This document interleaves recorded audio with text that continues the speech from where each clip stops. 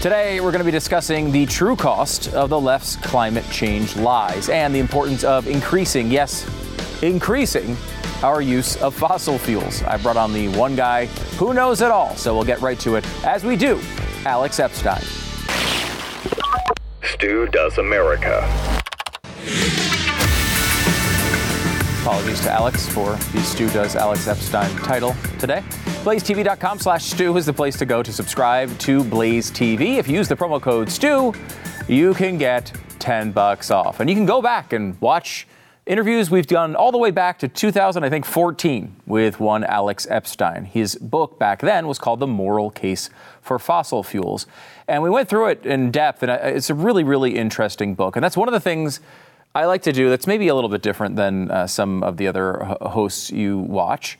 In that, like, I don't always do the interview with the book author in week one when it comes out. And I do that kind of intentionally, partially, of course, I'm such a big deal that everyone's too busy for me on week one. But secondly, I actually like to read the book, especially a book like this, something I think is an important book, something that I think can change the way we think about a really important issue.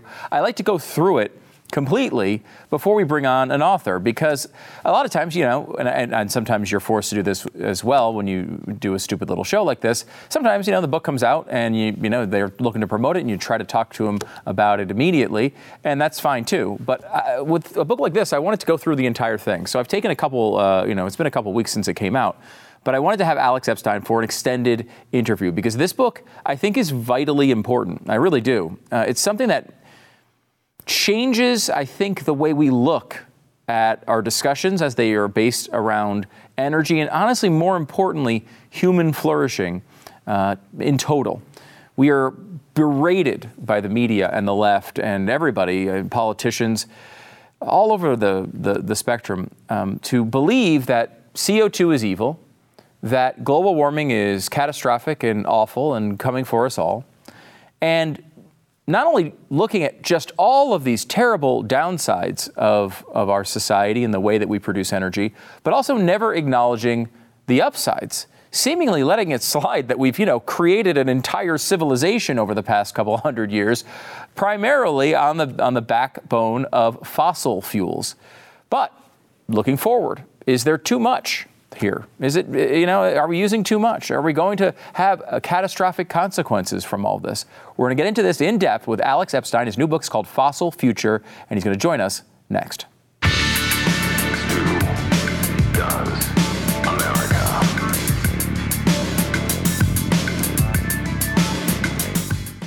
Take your summer adventures to the next level with Bespoke Post and their new seasonal lineup of must-have Box of Awesome collections.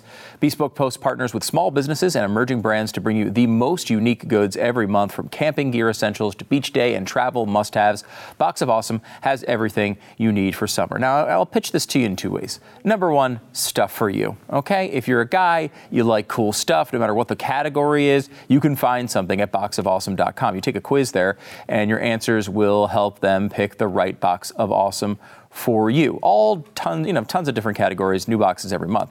I will also pitch it to you as a great gift, no matter what you're doing. If you've got, your dad, if you've got any guy in your life really that you think might like cool stuff, which is pretty much everybody, get them Bespoke Post and their Box of Awesome. Each box is valued at about $70, but you only pay a fraction of that price. And I've never seen one ever that's only about $70. They're always much more than that. It's a great value, and it's free to sign up, and you can skip a month or cancel anytime. They make it really easy to customize.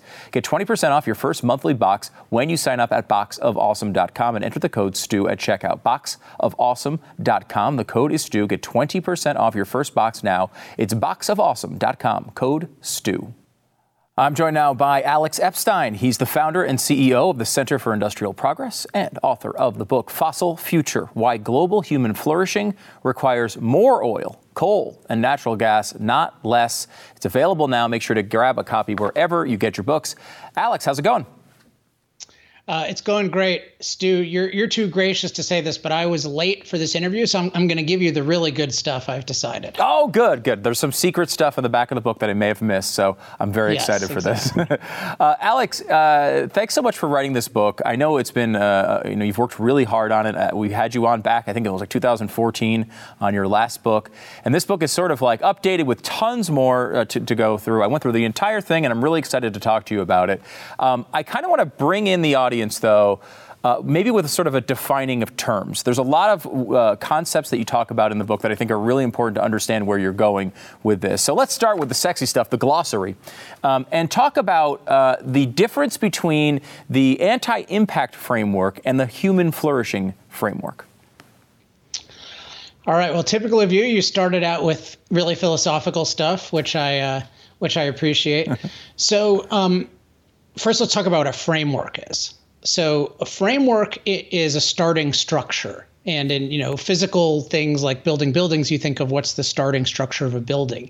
But this also works really well for thinking of mental things like our thinking and our communication, because whenever we're thinking and communicating, there are certain basic things that are the framework. And I categorize these in terms of values, assumptions, and methods. So values in terms of what are we going after? What do we think is good to go after? Assumptions, what are the basic things that we believe that shape our expectations and crucially our predictions? And then methods, how do we go about evaluating specific things? And what I talk about is that the prevailing framework that is being used to evaluate fossil fuels makes no sense to anyone who is remotely pro-human. And I call this the anti-impact framework. And what I find is when you make explicit the framework that our leaders, so-called, are using and that many of us inadvertently operate on, almost no one would accept it. So I'll just give you the alternatives, the anti-impact framework versus the human flourishing framework. So in terms of values, what the anti-impact framework says, and you can see this in all of our discussions right now about this mansion, what I would consider debacle, is it's saying our goal should be to eliminate CO2 as quickly as possible at all costs. This is the dominant goal in the world today when you think about energy. The UN has it, corporations have it. They're all talking about net zero as quickly as possible without thinking about, well, what does this mean for human empowerment? What does this mean for human flourishing? And on the human flourishing framework, it says, no, eliminating CO2 cannot possibly be our primary goal. Our primary goal, if we're thinking about the world, needs to be to advance human flourishing on Earth. And CO2 policy is at most one aspect of that. But you need to think about many other things, including, I argue, the benefits of fossil fuels. If you look at the assumptions of how we evaluate fossil fuels, what you find is that when we have all of these people who are predicting that if we continue to use fossil fuels, there's going to be this apocalypse. And if we get rid of fossil fuels quickly, life is going to get better. And historically, I show in chapter 2, there's a 40 or 50 year track record of these predictions being totally wrong. Namely that we're told that we're going to run out of resources in a catastrophic way. Our environment is going to become catastrophically contaminated. And then we're going to have, mass death either due to global cooling or global warming. And what you find is these catastrophes don't materialize. And in fact, life gets better in large part because of the fossil fuels that are demonized. For example, they've reduced drought-related death, or they've helped reduce drought-related death by a factor of 100, down by 99%, due to things like fossil fuel irrigation, fossil fuel drought relief vehicles, et cetera. And so all of this, why do our so-called experts get it wrong? They operate on what I call the delicate nurture assumption, which is this view that the Earth, if we don't impact it, is this wonderful balance that is stable, sufficient, and safe, and then our impact ruins it. So they always expect that the next impact is going to ruin things, whereas in the human flourishing framework, the proper assumption is what I call the wild potential assumption or premise, which means that nature is actually dynamic, deficient, and dangerous, and human impact is necessary and often productive and often improves the Earth. So if you have one framework versus another, you're going to see using fossil fuels as inevitably catastrophic versus reducing industry and fossil fuels as at least potentially catastrophic. And the third thing that's the most straightforward is in terms of the method of looking at fossil fuels. The anti-impact framework and the way we're taught to look at it is we do this insane thing where we only look at negative side effects and exaggerate them, and we ignore benefits. Now, this would be insane to do for a prescription drug. You'd carefully weigh the benefits and the side effects. But in the realm of fossil fuels, it's considered totally acceptable to ignore the huge benefits, even though fossil fuels provide things such as food by powering the machines that produce the food and by providing the fertilizer that we need to grow food. And so the proper method on the human flourishing framework is what I call full context evaluation. You look carefully at the benefits and the side effects. And so the interesting thing about these two frameworks is that once the anti-impact framework is exposed, almost nobody is willing to defend it and will believe it, but it's operating as a cancer in our society because it's not exposed. And so what I do in the first 3 chapters of Fossil Future is I show the way we're thinking about fossil fuels makes no sense. We're clearly ignoring the benefits. That clearly has disastrous consequences. And it's ultimately because we have this false assumption that the Earth will be great if we don't impact it, so we don't need fossil fuels, and the Earth will be terrible if we keep impacting it. And then also we have this value focus where we're focused on eliminating CO2 and more broadly other impacts on nature versus improving the planet for human flourishing. So I think 90% of the issue is these debating frameworks. And if you're on a human flourishing framework, it's obvious we need more fossil fuels. Yeah, it was really interesting. I want to go through because you got through a lot of this here, and I want to focus on a couple things. So if you're kind of just hearing this stuff for the first time, it might seem, I think, shocking to people. It's almost ingrained in our society, even through conservatism and liberalism throughout, no matter what your politics are, that we are a negative influence on the Earth. We do things that are terrible to the Earth, and that's the anti-impact framework, where you're thinking about the best case for humanity is to not impact the Earth. Where the opposite, where you're talking about human flourishing, is we do impact the Earth. And we all obviously know that. If you're ever inside air conditioning, you know that an impact on the Earth can be very, very positive. But people just don't think of it that way. They don't think of impacting the Earth as it could possibly be positive. You also bring up the delicate nurture assumption, which I thought was a really fascinating way to think about it. And as I was thinking about it, I realized it's just everywhere. I mean, this is the paved paradise to put up a parking lot sort of idea that everything used to be perfect and now things are terrible because we have concrete and pavement and fossil fuels. And it's like, you go through this in a lot of detail in the book. The Earth for human beings kind of used to suck, and our impact has been a positive for humans, and that's how we should look at it. Yeah, 100%. And an aspect of this delicate nurture assumption that I didn't say explicitly is what I call the parasite polluter assumption. And so this is the idea that our impact is either we're being a parasite, so we're just taking resources from a generous Earth, but we're being too greedy, or we're just polluters, meaning that we just make it dirtier. In the case of climate, they think of it as we're making it unstable. And this is just such an inaccurate view of us. The Earth is not a hospitable place naturally at all. Now, it's an amazing place, don't get me wrong. It has all the raw material we need to have amazing lives, but that raw material was useless for all of human and pre-human history until very recently, because nature doesn't give us that much in terms of usable resources, and it gives us a lot in terms of threats. And so the only way we can get around that is through being productive. We need to produce new resources, including ways to neutralize and overwhelm threats. But our physical bodies are so limited that we cannot do that unless we use machines to radically amplify and expand our productive ability. Amplify means doing the same work we can do manually, but doing far more, like a modern combine harvester that can reap and thresh 1,000 times more wheat than a really good manual laborer can. So one person can do the work of 1,000. Or I talk a lot about incubators. That's a way we expand our productive abilities. We can provide the value of a hospitable environment to a very vulnerable baby, which we just can't do with our physical bodies.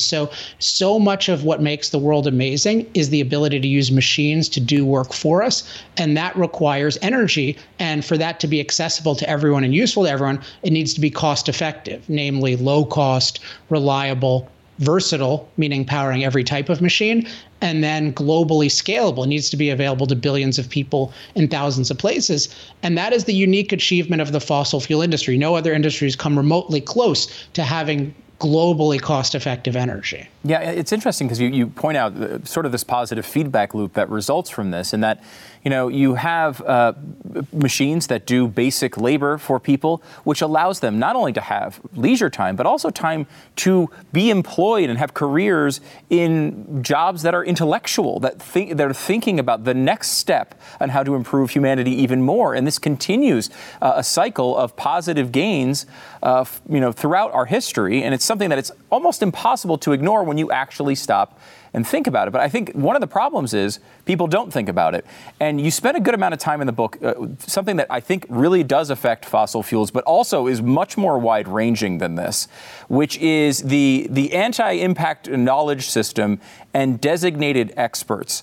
And this, I thought, was just a fascinating way of explaining how it's not necessarily, by any means, you don't go through in this book and criticize scientists.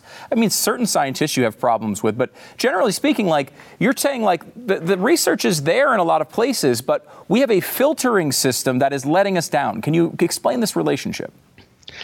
Yeah, definitely. This is, I think, one of the most valuable parts of Fossil Future, and it's something that I definitely didn't understand in the past, but I've thought about it for about 20 years or even more than that, because I've always wondered, how do we make use of the huge value of experts, which we obviously need in every area of life in different ways, without succumbing to the all too common problem of doing really wrong things because we're told the experts think we should. And studying history and intellectual history, this is a particularly urgent problem because you see supporters of slavery being considered. That's often, this is the expert view. Or eugenics, this is the expert view. I mean, a lot of, the Nazis had quite a bit of quote unquote expert support. Racism more broadly has a huge amount of expert support throughout history. And so there's this question of, how do we avoid this but still get the benefit of experts? And I think one of the key insights is that most of the time when what we're told the experts think ends up being really wrong, it's not because it is or follows from what the researchers in the field say, but because it's some huge distortion of that by the institutions we're trusting to access the research. And so I have this 4-part thing I call the knowledge system, which captures what goes on. You have the researchers who do the basic research that's specialized and wide-ranging. But then you have what I call synthesizers, people in every field who are trying to synthesize the vast amount of knowledge in a field. And what I point out is that synthesis is very hard. And if it goes wrong, even if all the research is as good as possible, the synthesis can be horrible. And we have a real life example of this, which is called the Intergovernmental Panel on Climate Change of the UN. And I point out that when it synthesizes climate related research, it totally ignores the fact that through what I call fossil fueled climate mastery, we've decreased the rate of climate related disaster death by a factor of 98% over 100 years. And we're never told this. Not only are we not told this, but the UN reports don't even mention this. I mean, can you imagine a polio report that didn't mention we're safer than ever from polio because of a polio vaccine? And really, fossil fuels are like a climate vaccine. They make us so safe from climate relative to what they used to be. So this synthesis, that on its own can go wrong. And then I point out there's also dissemination institutions. So people who take these specialized syntheses, people like the New York Times, and they're giving it to us. And those people distort things like crazy. And then the final stage is evaluators. So people who are taking the alleged scientific knowledge in some field and then saying, this is what we should do about it. And here you can just totally go wrong, even if everything else went right. And what I argue is this is clearly going on because we're only looking at negative side effects of fossil fuels, particularly on climate, and not benefits. So even if the knowledge system functioned perfectly in the other respects in climate, which it definitely isn't, just the fact that our evaluators are ignoring the benefits of fossil fuels can make them 180 degrees wrong in their prescriptions, because it's very possible the benefits outweigh those negative side effects. And that's what I spend the whole book arguing is kind of obviously true. Yeah, it really is. It's a powerful argument, and I'm looking at my prep already, and there's no way I'm going to get through all the stuff that I prepped. So I want to take a quick break. I'm going to answer in tweet-length statements. only a couple hundred characters or less, Alex. No, actually, We'll be back in a minute. You're doing great. We're really getting through a lot of this stuff. It's really interesting. The book is called Fossil Future. We're going to take a quick break. Come back on the other side with more with Alex Epstein.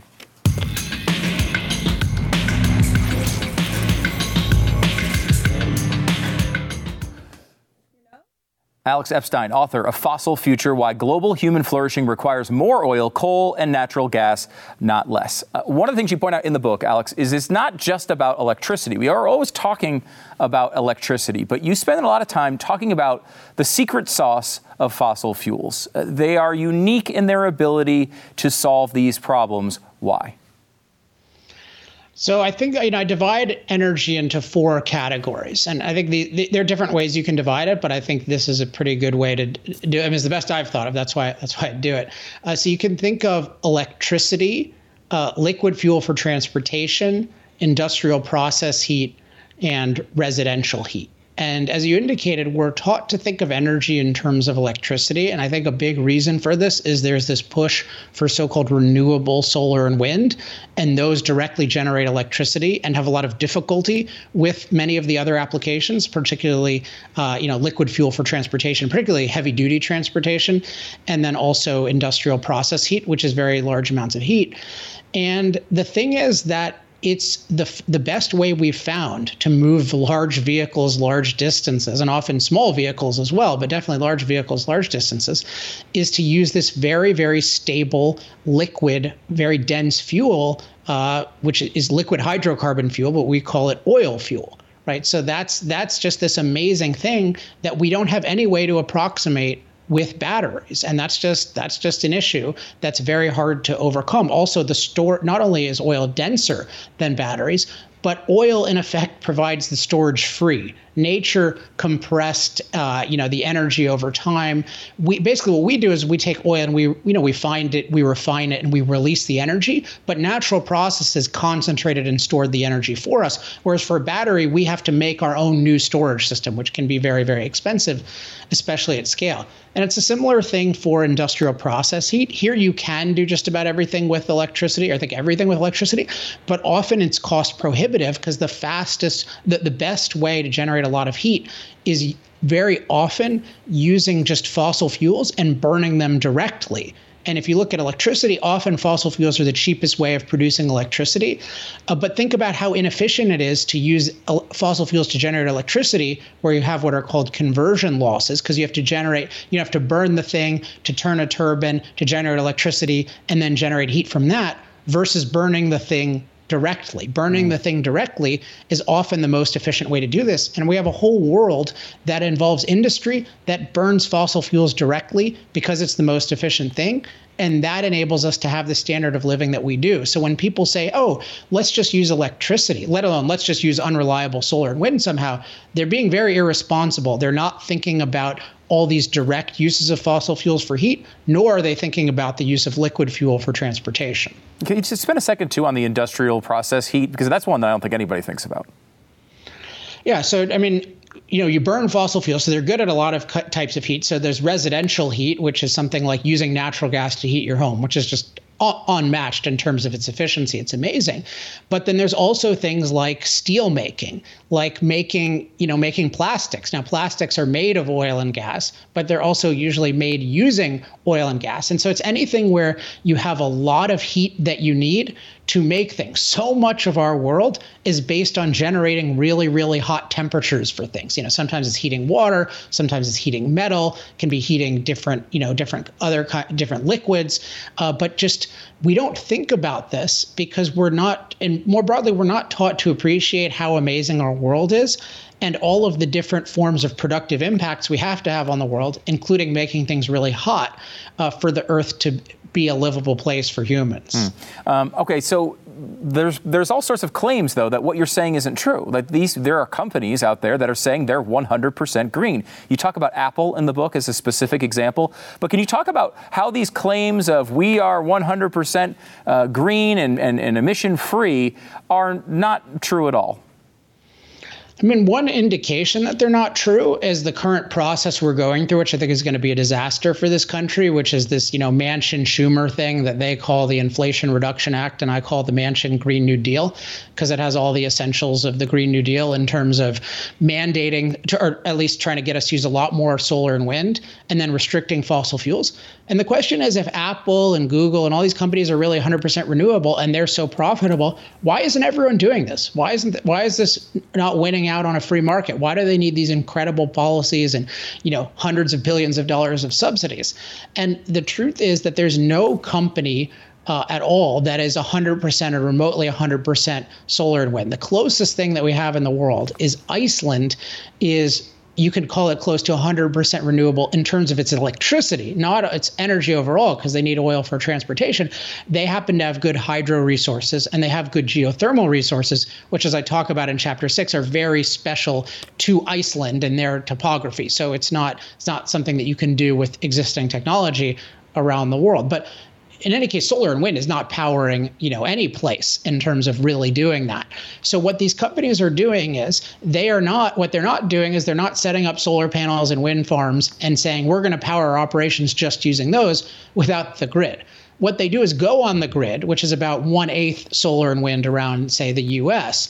And what they do is they literally pay utilities to give them credit for other people's solar and wind and give other people the blame for their coal, natural gas, and nuclear use. So it's just a total scam. But the reality is that solar and wind are unreliable. They cannot power the grid with existing technology because batteries are way, way, way too expensive to make that remotely possible in terms of storing the electricity. And so we have a fossil-fueled world. Fossil fuels provide most of our electricity. Otherwise, you have nuclear and hydro, which the green movement also has huge hostility to. And so instead of people recognizing this, unfortunately, our large tech companies, or many of them, are trying to virtue signal at the expense of brainwashing the public into thinking that 100% renewable is possible and good, when in fact it's impossible, and if you try it, it's massively destructive. One of the things you talk about in the book is going through, you're not saying that there could never be any negative side effects from using fossil fuels. There theoretically could be some. They are maybe not even negative, but just something that changes. And you talk a lot about the concept of climate mastery. You mentioned it a little bit earlier. Can you give a little bit more perspective on that? Because we look at this as something, when we change the Earth from what it used to be, we've changed it, harmed it to this new state, and what we need to do is fight to get it back to the old state. Climate mastery is a totally different way of thinking about this. Yeah, and I like the way you put it, although I'd put it even more aggressively, because it's not really about getting it to the old state. It's about getting it to the state it would be in had human beings never existed. Because people recognize, hey, the Earth changes, different things change over time. They're like, that's great, but if we change it, that's bad.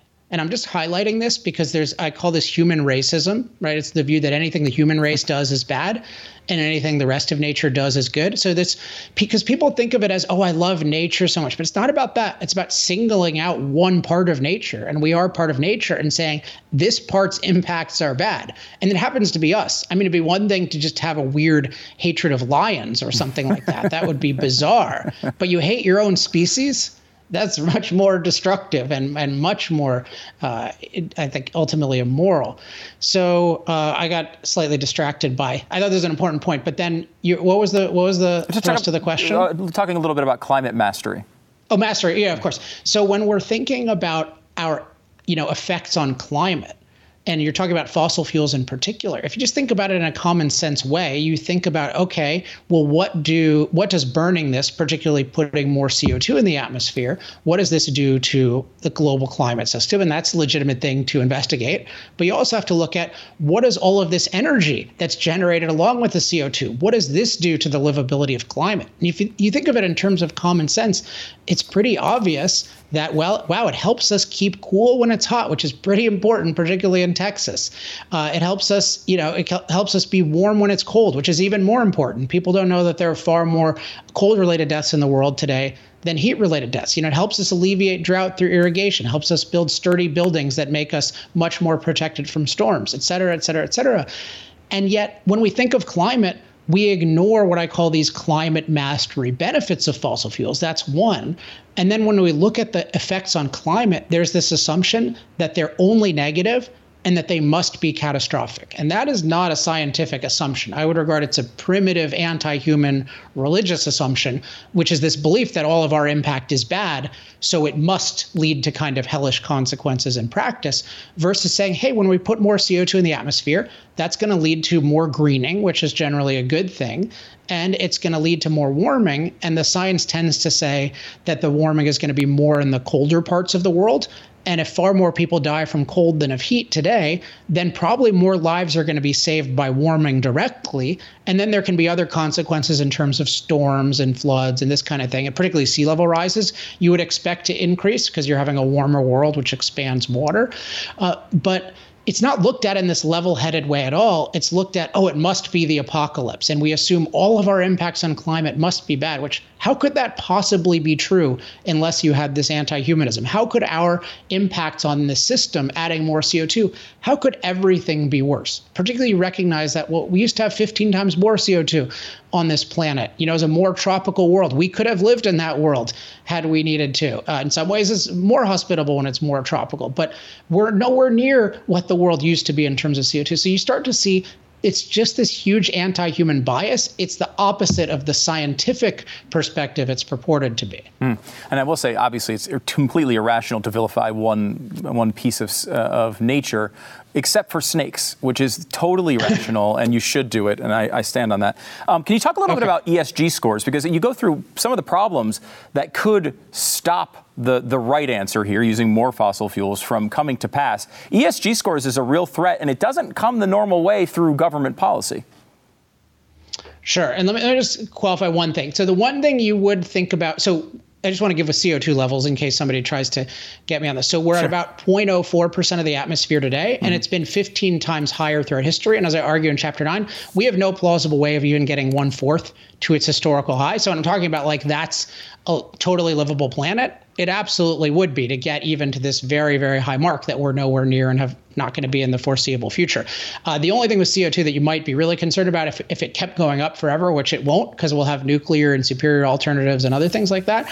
But at what you'd really look at, if it got as high as it used to be, like 6,000 parts per million, is that hard for humans to breathe at, or does that compromise our breathing? And there's conflicting reports on that. But the point is, the levels of CO2 that are remotely possible in any future are not going to make the planet unlivable. They'll make it more tropical, and you can say, okay, well, there are cons to that. I'm worried about sea level rise, but you can't say it's going to make it this hellscape and that it's all bad. That's anti-human bias, and of course, you can't ignore the mastery.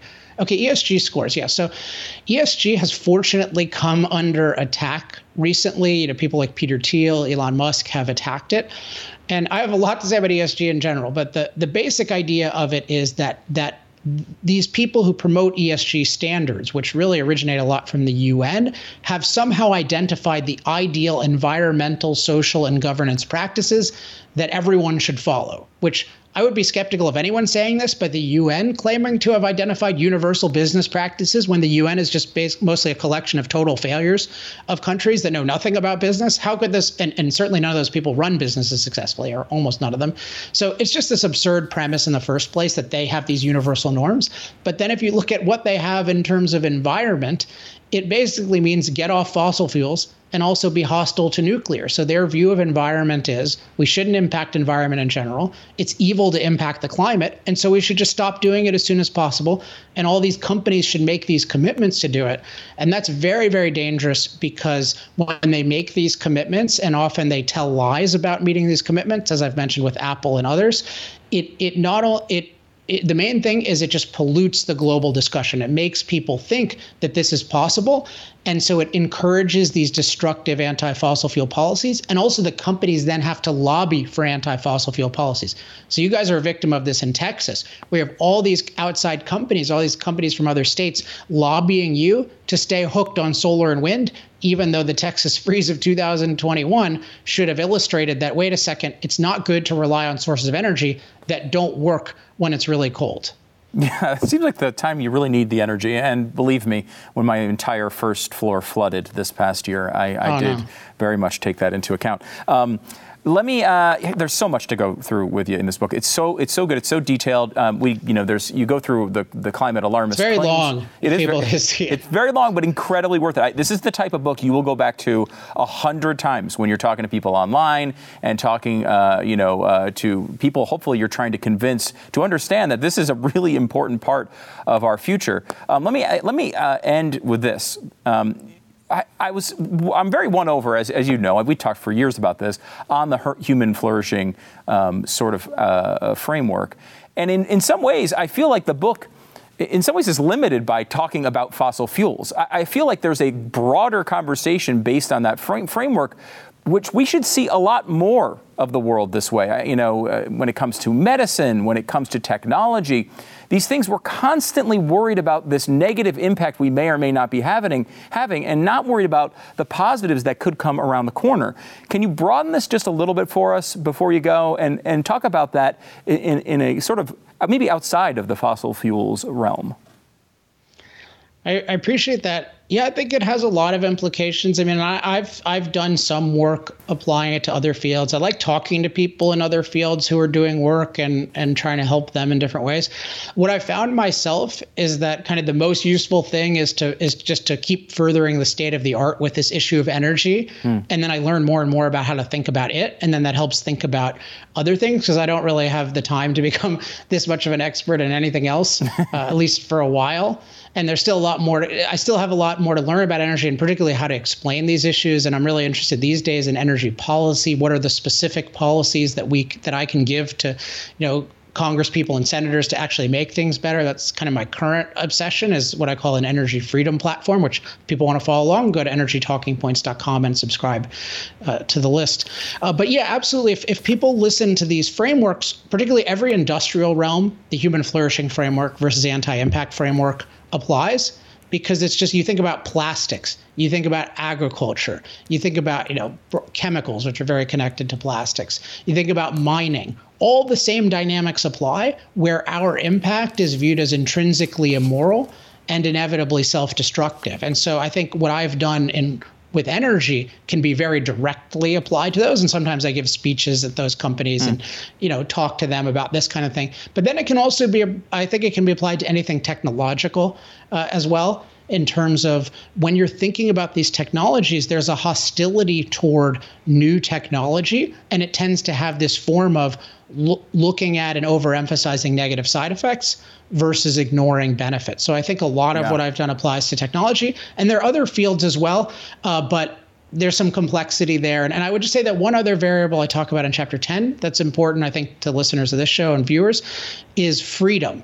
Like, a key element of fostering human flourishing is freedom. And that's why in chapter 10, I have a whole chapter about freedom and energy and why that's important. And I think people who think about human flourishing but don't recognize that freedom is a requirement of human flourishing even though they're not anti-human, they're thinking about how to benefit human life in a way that ultimately ends up being anti-human. You could even put the communists in this category. They claim to care about human flourishing, but they don't value human freedom, and look at where that gets us. Gets you to very bad high numbers of people who are dead, unfortunately. And that's, look, you get rid of fossil fuels, the same type of thing is going to happen. And I'll pitch this to the generalists in the audience that maybe aren't just an expert like Alex, talking about his concept on the knowledge system and the human flourishing framework and arguing to 100. They're all in the book, and they will help you, I think, in a bunch of different areas as well, not just energy. Though energy, when it comes to human beings and their flourishing, is so vital, and in this case is made incredibly well in the book. Alex Epstein, he is the founder and CEO of the Center for Industrial Progress. The newest book is Fossil Future. Don't miss it. Why Global Human Flourishing Requires More Oil, Coal, and Natural Gas, not less. Grab a copy of it today. Alex, thanks so much for coming on the program. It's a great book, and it's just an incredible amount of work I know you put into it, and we do appreciate it. Thanks as always, and thanks for reading it so carefully.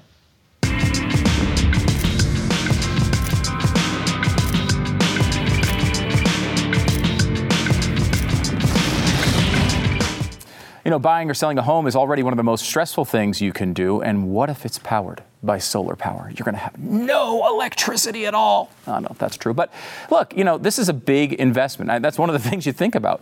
What kind of electricity, what kind of heating, all that stuff needs to be part of the equation when you're looking for a new home. And if you're selling your home, you need to make sure you're getting the best price possible. You need to make sure that you're not even just the best price. Like a while ago, this is years ago now, we were selling a piece of property and we had 2 offers come in. One was a little higher than the other.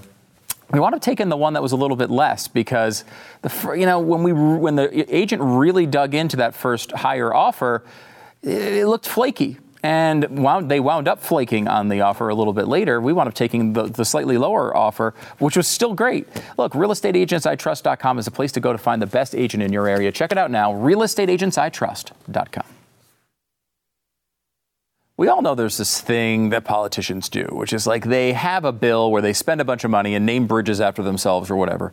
And then they name it something that they think you're going to like. The Hugging Puppies Act of 2022, that type of thing. Well, the Inflation Reduction Act, shockingly, does not actually reduce inflation or taxes or anything. It seems to be, it reduces, I guess your pocketbook. That's about it. 230 economists are now warning that Joe Manchin's spending bill will perpetuate inflation. These experts are saying that not only is it not going to help inflation, but it's also like, we know they bend these rules all the time, but you can actually get in trouble for naming something that's totally opposite of what it actually does. That's not supposed to happen. So we'll see if there's any impact of that. It does seem like Kyrsten Sinema, we talked about this with Ed Morrissey yesterday in detail. Is Kyrsten Sinema going to cross this line? And every time I have this moment of like hope, I guess it would be in one of these people, Sinema, Manchin, any of them. They always fail. They always collapse. They always cave to the party. This happens every single time. If you've been watching this show since the beginning, 2020 we got like 3 good, maybe 2 weeks of just solid fun content. And then the pandemic hit. And then we went into the election. And then we went into the January 5th where the Georgia election occurred, and all of a sudden it looks like the Democrats are going to have control, and then, of course, January 6th, and then everything else has happened since. But like I said, since January 5th, Joe Manchin will not save you. He will not come through in the clutch. When you need him to be that one tough voice that holds the line, he will say he's going to do it over and over and over and over again. And then at the end, he will cave every single time. And despite saying that for like 2 years, I got to the point a few weeks ago, I was like, Jesus, is he going to hold the line this one time? Is this really going to happen? He said it's over, blah, blah, blah. 2 weeks later, he folds. And then just yesterday, I was talking to Ed Morrissey, and I was like, is there a possibility that Kyrsten Sinema actually does hold the line and actually has some principles on this? I mean, is that possible? As soon as I say that, she flips. So I'm the one screwing this up for you. These are my hundreds of billions of dollars. The second I get any optimism, everything falls into the crapper. So that's me taking responsibility for what I've done. But other people need to take responsibility for what they've done as well. New York may face the tip of the iceberg with polio, says their health chief. With increased urgency, state officials called for residents to get vaccinated against polio after it was found in a second county's wastewater. This is starting to be a big story in New York. And it's like, what are you going to do? Blame Andrew Cuomo for this? Yes. Why? I don't know. But what I do know is Andrew Cuomo is awful.com.